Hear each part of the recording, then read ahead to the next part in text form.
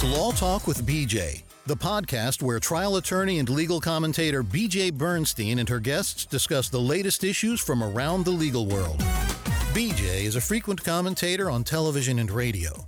She's unique in that she not only comments on legal issues, having been lead counsel on numerous high-profile cases of national interest, but her relatable personal style allows the viewer to understand the law behind the headlines and why it's important. Now, here's your host, BJ Bernstein. Welcome to Law Talk with BJ. Today, our guest is Michelle LeClaire.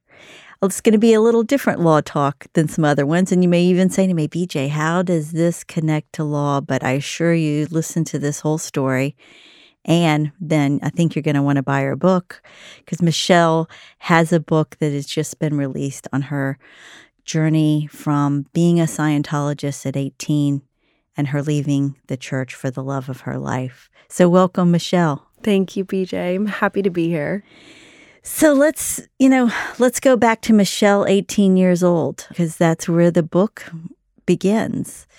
And tell us, how did you become part of Scientology? So my mother and I moved from Oklahoma when I was 16. And my mom got recruited by a management company to consult called Sterling Management. And Sterling Management happened to be one of the largest recruiters to the church Scientology.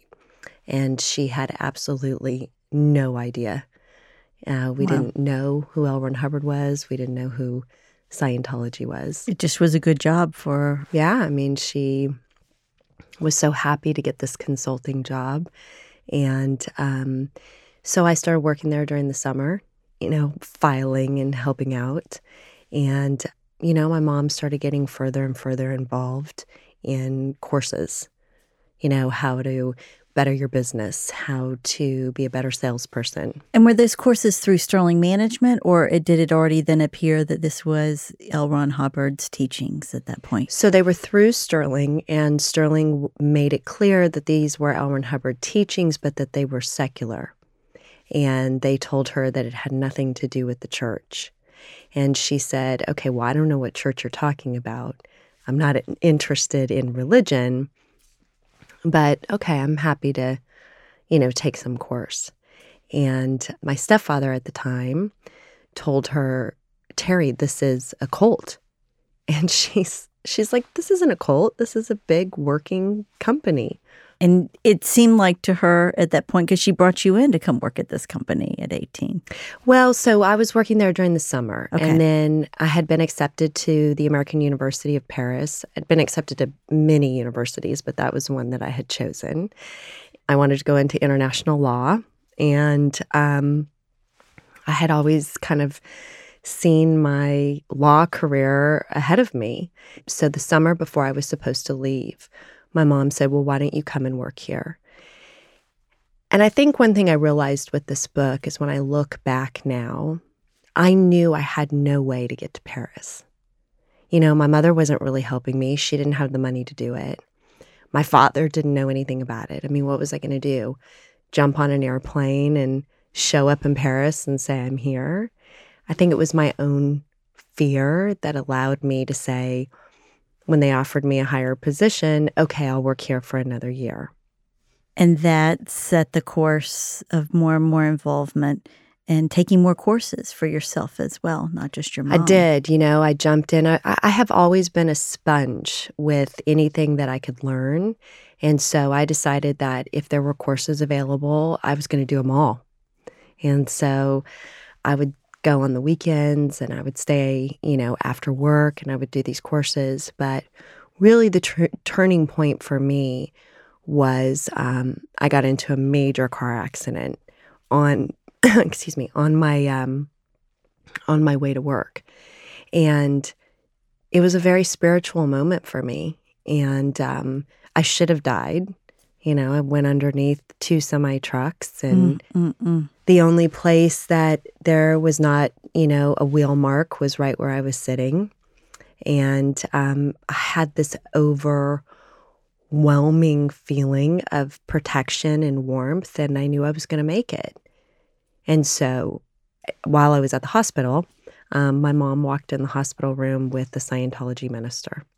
And that was really my full, jumping in. So it makes sense. I mean, you're young, you go through a life-altering or you see your life run in front of you when something like that happens at a young age. And then here is someone offering you an explanation and a hope for the future based on some teachings, religious, or that felt to you like religious, spiritual teachings that resonated at the time. Right. So as you're going through, at what point, because you stay involved, do you realize that, or how long do you stay where you say, this is really working for me? I feel I'm really involved, or did early on a tiny voice go off and saying, I'm not sure about this, but my mother's involved and the people I work with are involved and I'm doing well at work. How did that go for you? Sadly, I don't think a voice went off soon enough. I think when you're young and naive and you know nothing about, especially the way that cults work, they cater to that ego side that is usually pretty big when you're young. You want acceptance, you want to be important, and that's what they cater to. And so I loved it.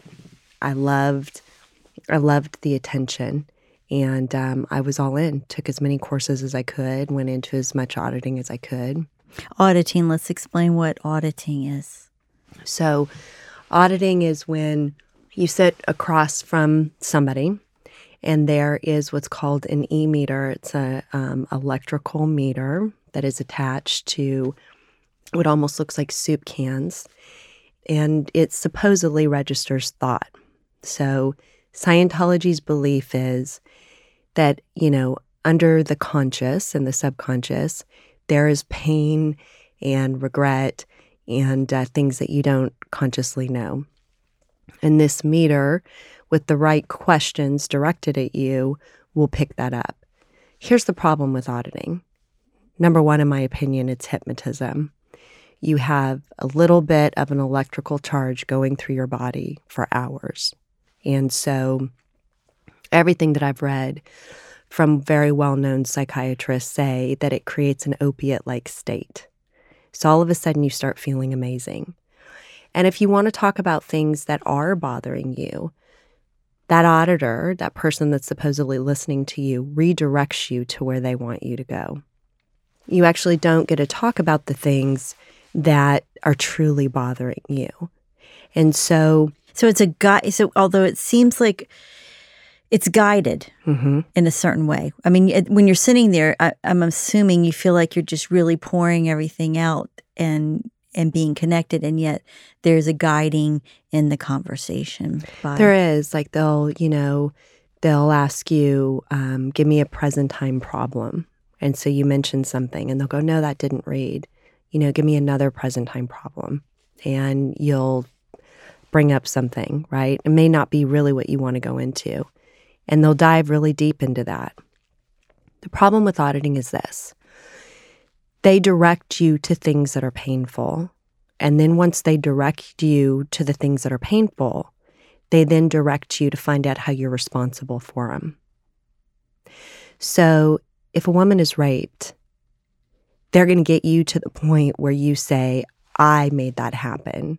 I'm responsible for that. And if there is a child that's molested, what did they do to pull that in? And it becomes, this brainwashing that anything bad that happens to you in your life, that you caused it.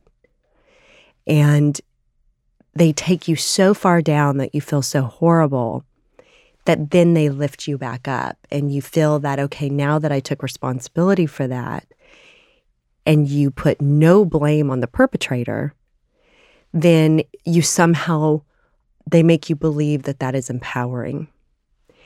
And there could be many different decisions on this, right? And I'm going to pause you for 1 second, because as you are saying this, whether you realize it or not, I'm looking at your eyes, and we're on a podcast, and they're welling up.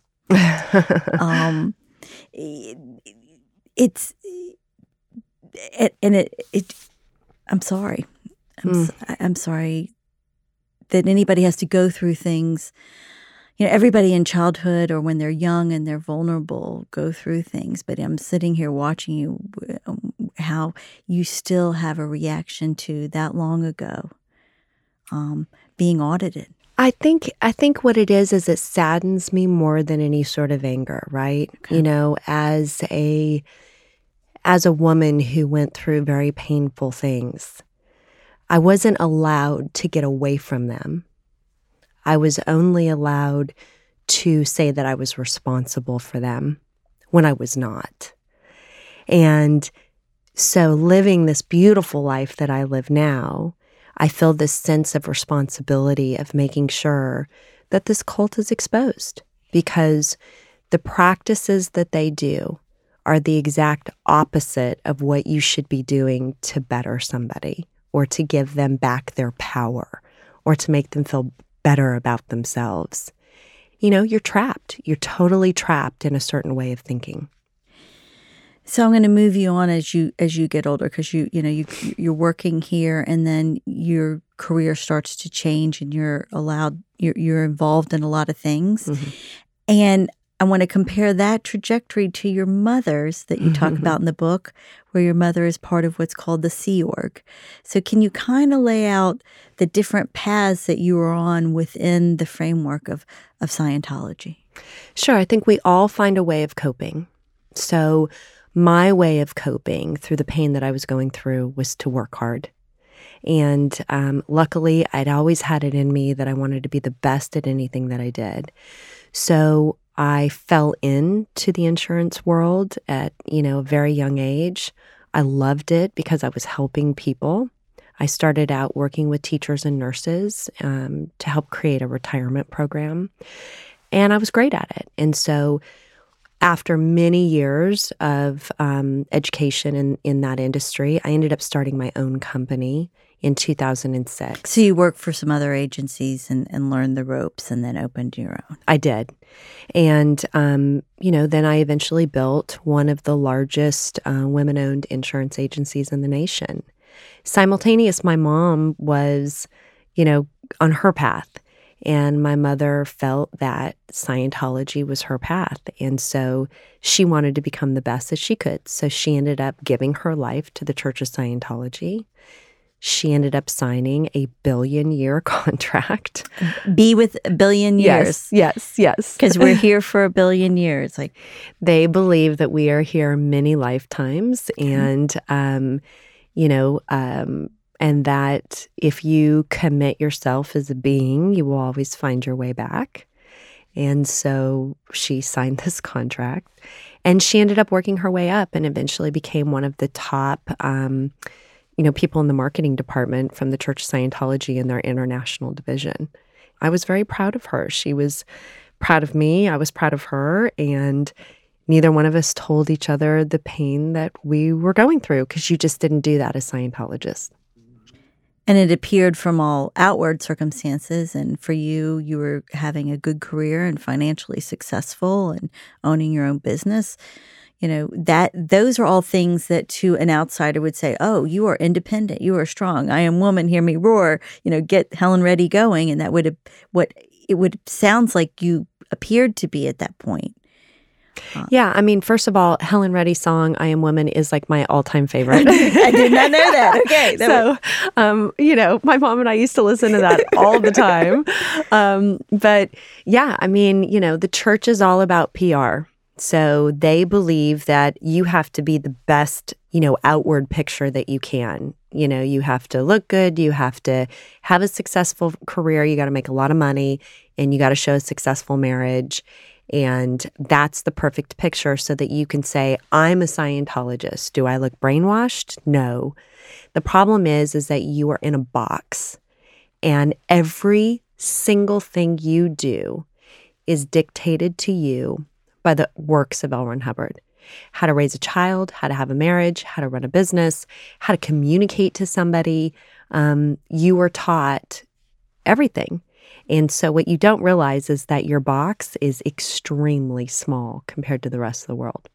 And that ties in next to your choice of a marriage partner. Right. Can you share a little bit about that? So I tried to come out gay at 19. I didn't know what gay was. I mean, all I knew is that I was attracted to women.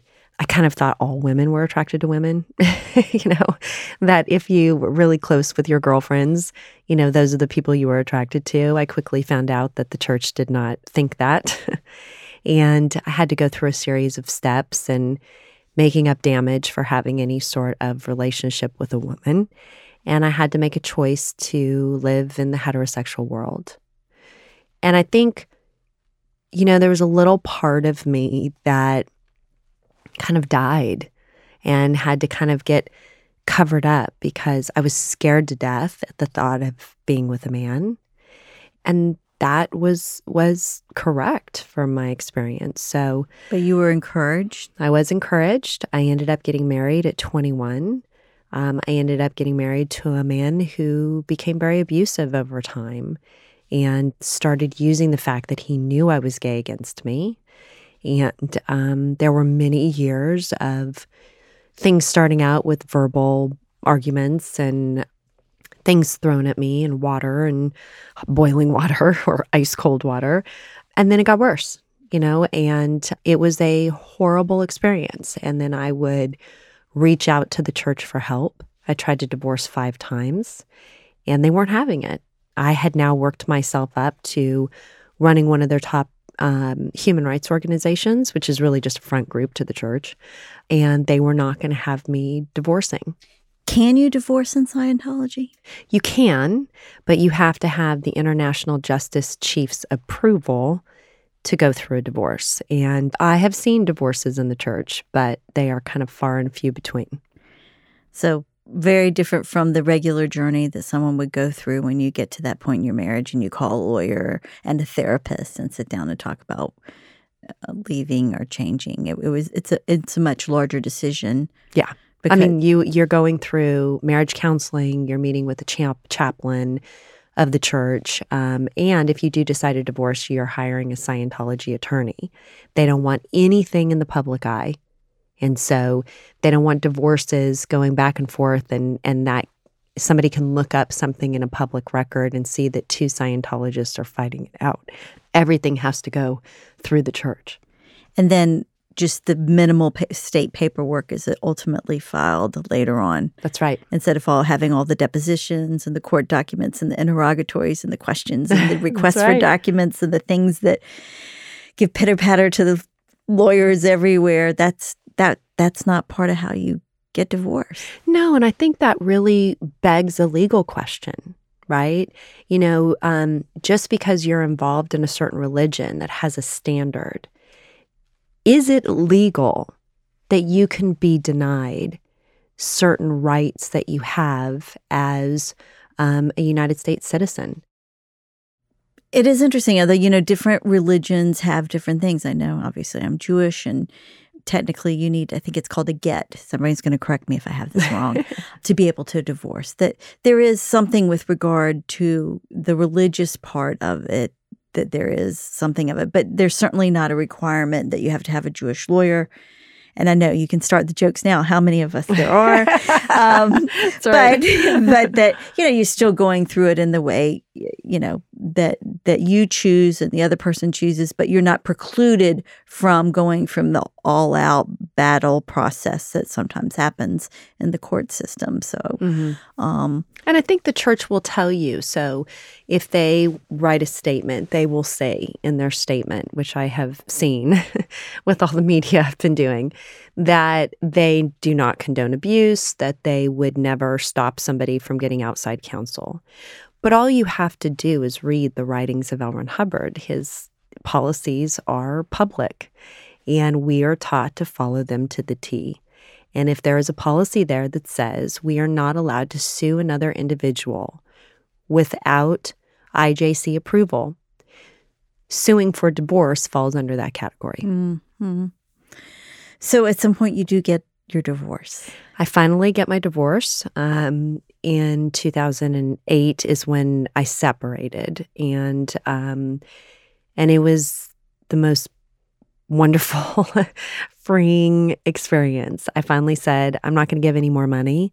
I was donating millions of dollars at this time. So explain to me that. I mean, and granted, again, whatever religion is, there is, a hopeful expectation that you will donate because, for me, the synagogue has to exist. Right. For my friends, the church has to exist. I mean, there are a lot of very worthy programming that it's got to, they're not running a business in that sense. You have a membership and you make donations, or a baby is born and you give to the synagogue. Right. So how do you feel that is different from what most of us know in the Judeo-Christian world with our affiliation with our religion? Well, first of all, it's the pressure that's put on, right? So luckily, getting out of Scientology, going through everything I went through, we now have gone back to my original roots. I was baptized Episcopal. That's where we choose to raise the children now. And, I've never had somebody show up at my house at 2:00 in the morning trying to help me raise the limits to my credit cards so that I can give more money to the Episcopal Church. I have not had that experience either. Wow. Yeah. And so it's to the absolute extreme. If you don't have enough money, they'll get somebody in the church to loan you that money so that you can make donations. I knew very few people inside the church. I mean, like maybe only a handful of people. And that probably was the top actors and most wealthy people in the church that were not in so much debt that they had a very difficult time just making ends meet because of all the donations that they had given. Wow. So what leads to you ultimately? Well, there are two parallel stories here, so I want to leave room for both with the amount of time we have left. Is that your personal connection to someone in the terms of the love department, and then there was a legal intervention in a sense of that I want to talk about as well. Yeah. So I will let you because they're kind of intertwined, those stories. I've read the book, obviously, and I encourage you to. It is, as I told her, I said I was up till 2:00 in the morning one night reading because I was just like, whoa, whoa, whoa. So if you can kind of guide us there, how those two journeys, the legal and your love. Well, I think that, my children were the first crack that happened in my world in a good way and really helped me make a final decision of pushing the divorce. And then it allowed me to be away from any auditing or courses for a while because I was on bed rest with twins. So once I gave birth to the twins, I had not been physically in a church or taking any sort of courses or auditing for almost a year. And, my head cleared for a little bit. And so I was called by Shaka Khan and her manager, who's her sister. They were clients of mine. And they wanted me to help fund a music album. And I said, I know nothing about the music business and, not interested. Long story short, I ended up agreeing to have breakfast with this person. It happened to be a woman who lived across the street from me. I didn't know she lived across the street from me. And, we did not end up doing any business together, but we ended up becoming best friends. And she was a lesbian. And I just remember this huge crack in my Scientology world of this is not somebody with, 5 eyeballs and, horns coming out of her head. She's one of the kindest, sweetest people I've ever met in my life and successful and, helps anyone that she ever sees and is thought of extremely high. And she seems like a good person. So I stopped going into the church a little more. And I started questioning this belief that was surrounding me. And I eventually fell in love with her. And the moment that we fell in love, the church started trailing me. And there was a plant put in my company from somebody from the church. They decided that they were going to start copying all of my files, all of my emails, everything. Because here's how the church thinks. They believe that if you have gone as low as you possibly can to be gay, they look at it as that's just something that happened to you because you must be committing a crime. And therefore, if they can get to the crime that you must be committing, then you won't be gay anymore. And it's almost like they... That is making a face that's, we can't see it on podcast because it's just bewildering. I mean, and granted, I do criminal defense work and I've been a prosecutor, and I have not heard that explanation as the reason for committing a criminal offense. Yeah, no, of course, right? Gay people are not criminals. No. So what ended up happening with me over the long haul of this is that the love set me free, opened up my eyes, and I ended up walking away from the Church of Scientology. The Church of Scientology was not going to allow that to happen. You gave millions. I gave millions of dollars to them. My business partner was Kirstie Alley in one business that we had. I was the spokesperson to Tom and Katie's Silent Birth. I was the president to Youth for Human Rights International, which was their front group. So I had a huge connection to the church. And the choice for me was, I'm either going to bring you into the 21st century and I'm going to become the rainbow flag waving Scientologist and I'm going to walk around with my girlfriend, or I'm not. But I'm choosing her and I'm choosing love because I see that that's the right path. And after doing that, you found yourself the subject of a criminal case. I did. And arrested. I did.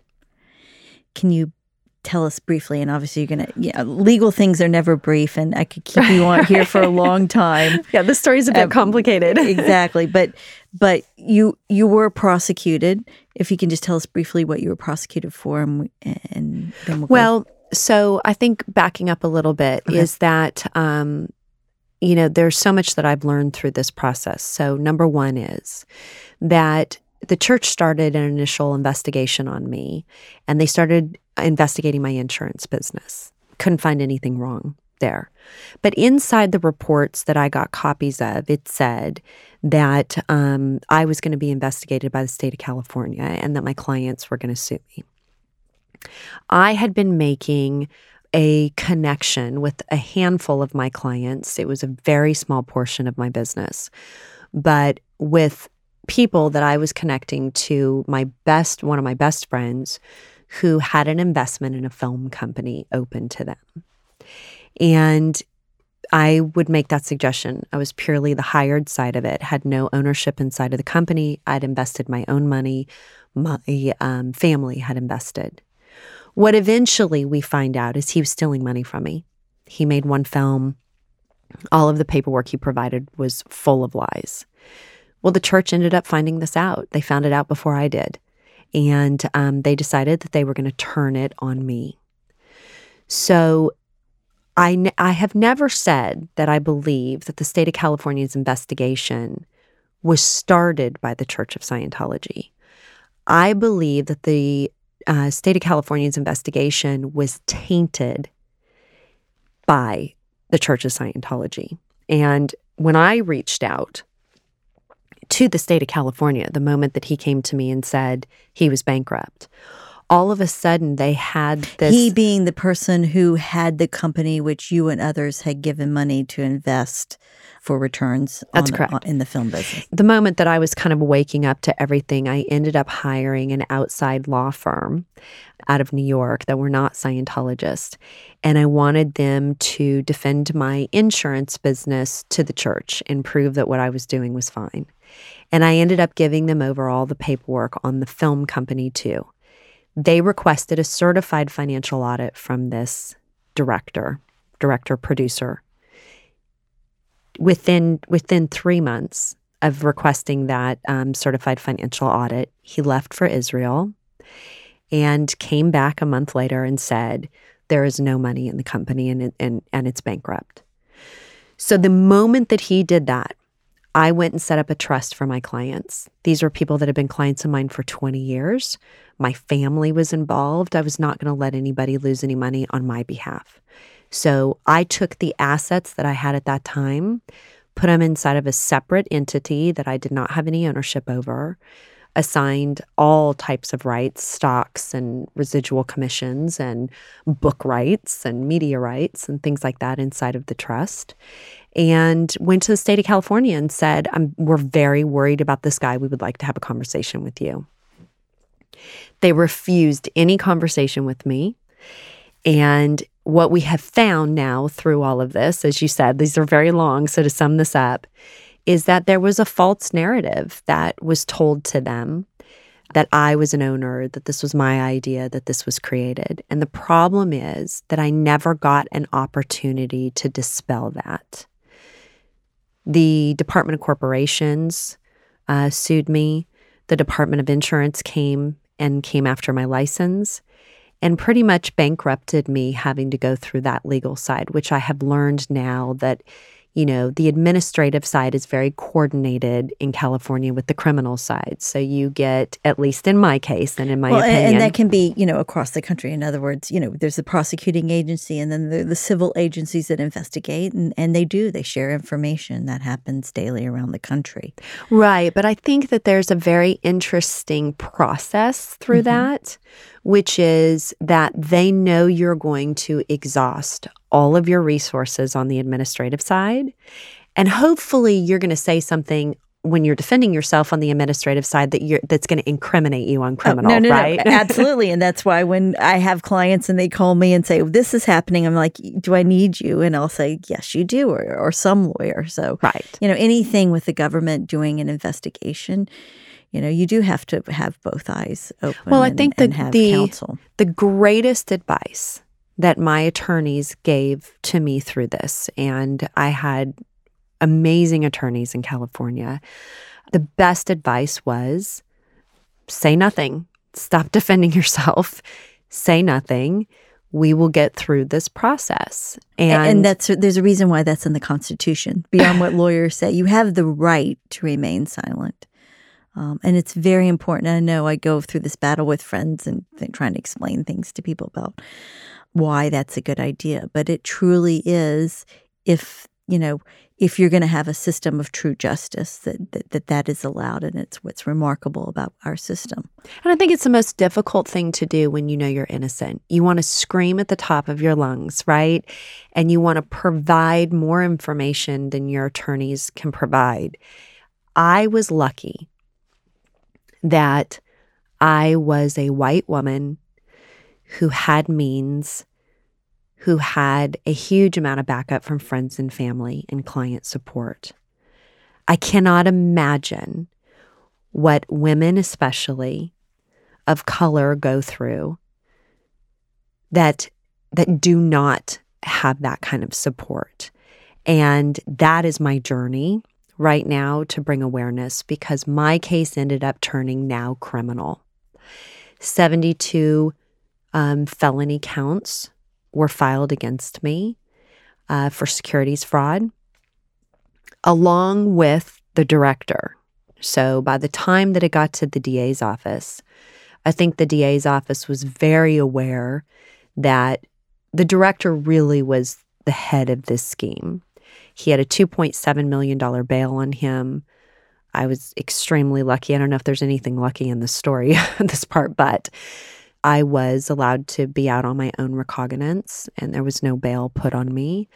And their goal was to have me be their main witness. But it was the absolute worst experience imaginable. And, there is supposed to be, we have the right in the United States of a presumption of innocence. And there is nothing, in my opinion, that the legal system allows you to walk in with a presumption of innocence. You are presumed guilty, and it is your job to prove it. So, luckily, I did prove it. And after 2 years of fighting the case, I ended up prevailing. We proved to them that I was not an owner of any of these companies. We proved to them all the financials. I went through many audits. I did not profit on any of this. I lost more than anyone. And the case was dismissed in full against me. So that was a beautiful blessing. and a huge journey. Yes. That you shared. Yes. So on every episode, we could keep talking for a long time, y'all. So this is why you've got to read the book, because I'm telling you, there was so many things I could ask, but I'm appreciative of you sharing your story here. And with every episode, I pick a cup of tea that's appropriate for the guest. And I pick the tea. And of course, today we're drinking water because BJ left it on the counter. But I do want to point it out because it was a lotus green tea. And the lotus is the giver of lessons and joy and beauty. And I think when I listen to your story, there are a lot of lessons here. I hear what you're saying about not being guilty of criminal offenses, but we all make decisions along our path. And if there's any soul that says, I've made every decision right, I made every choice that I should have, I think they're fooling themselves, and they will learn no lessons and be condemned to repeat. Absolutely.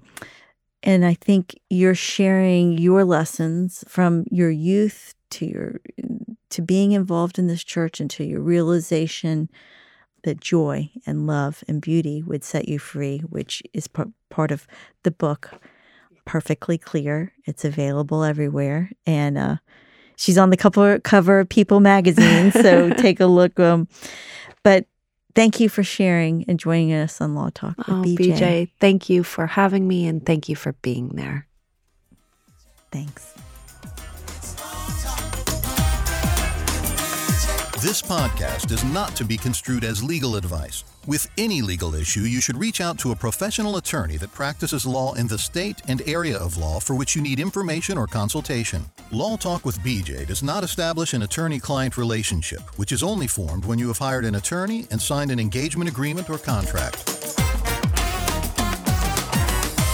It's Law Talk with BJ music theme written and produced by Atlanta Audible. This podcast copyright 2018, BJ Bernstein, Esquire.